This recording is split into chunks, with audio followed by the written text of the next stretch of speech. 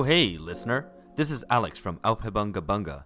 I just wanted to drop you a note to say that the wait for new episodes is nearly over. We're really excited about what's coming up on our revamped show starting the 1st of November.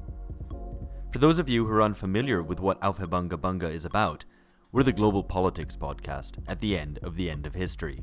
We're charting what's emerging and what comes next. With help from a range of contributors, we'll be scanning the globe high and low to understand the politics, economics, and culture of the new era. We'll have a new show every fortnight, with more regular updates when events require. So here's a date for your diaries. Our first show back is next week, on Wednesday, the 1st of November, with our guest, the architect, commentator, and satirist Carl Sharrow, aka Carl Remarks. With him, we'll be exploring what the role of satire is in an age that seems increasingly absurd. Why is The Daily Show so crap? Can you actually satirize Trump? And is there a relationship between dysfunctional, corrupt government and tasty food? Here's a little teaser.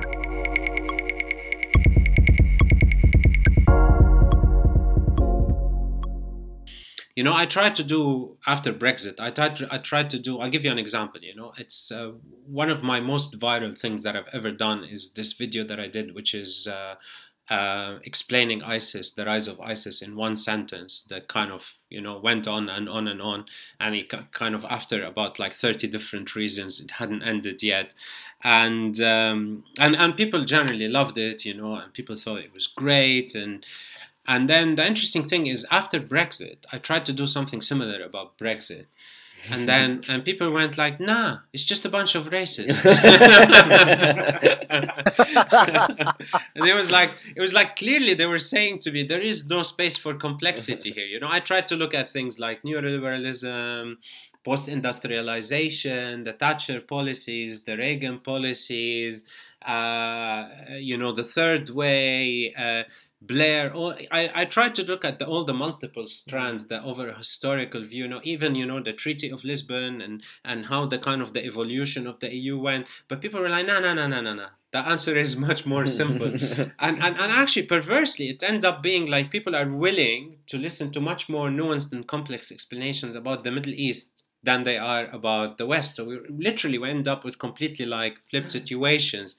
But I think I find, in answer to your question, is the challenge to me is how to kind of try to create meaningful satire. And that's why I'm not tweeting so much anymore and not doing that much, because how to create something meaningful that would resonate within this really polarized context.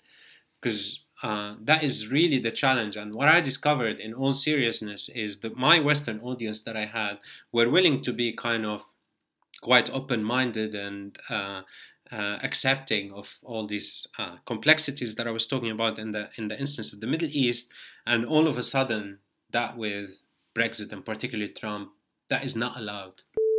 There's a lot of not great satire. What makes it so bad? Because again, it's back to this context, because it's people want validation out of it, and that's what it does. But I'm still outraged by the idea that John Oliver is considered funny in America. I mean, I don't think I know a single British person that thinks John Oliver is funny. But actually, I have to say, I do like this arrangement we have with America, where we send them, it's like a penal colony for not funny people, where we send them our not so talented and underachieving celebrities. I do like that arrangement very much, and I hope Trump keeps it open. America is the great penal colony for the humorless. That was a clip from a discussion on satire in an absurd age with Carl Remarks. It'll be available for you to download via iTunes, Podbean, and your favorite podcast app on Wednesday, the 1st of November. Tell your pals.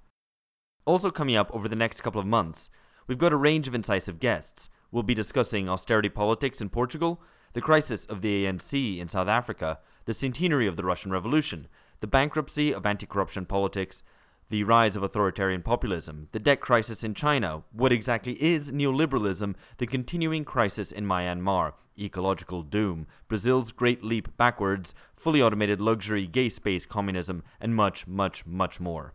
Pleased to have you with us. Hello, politics, my old friend.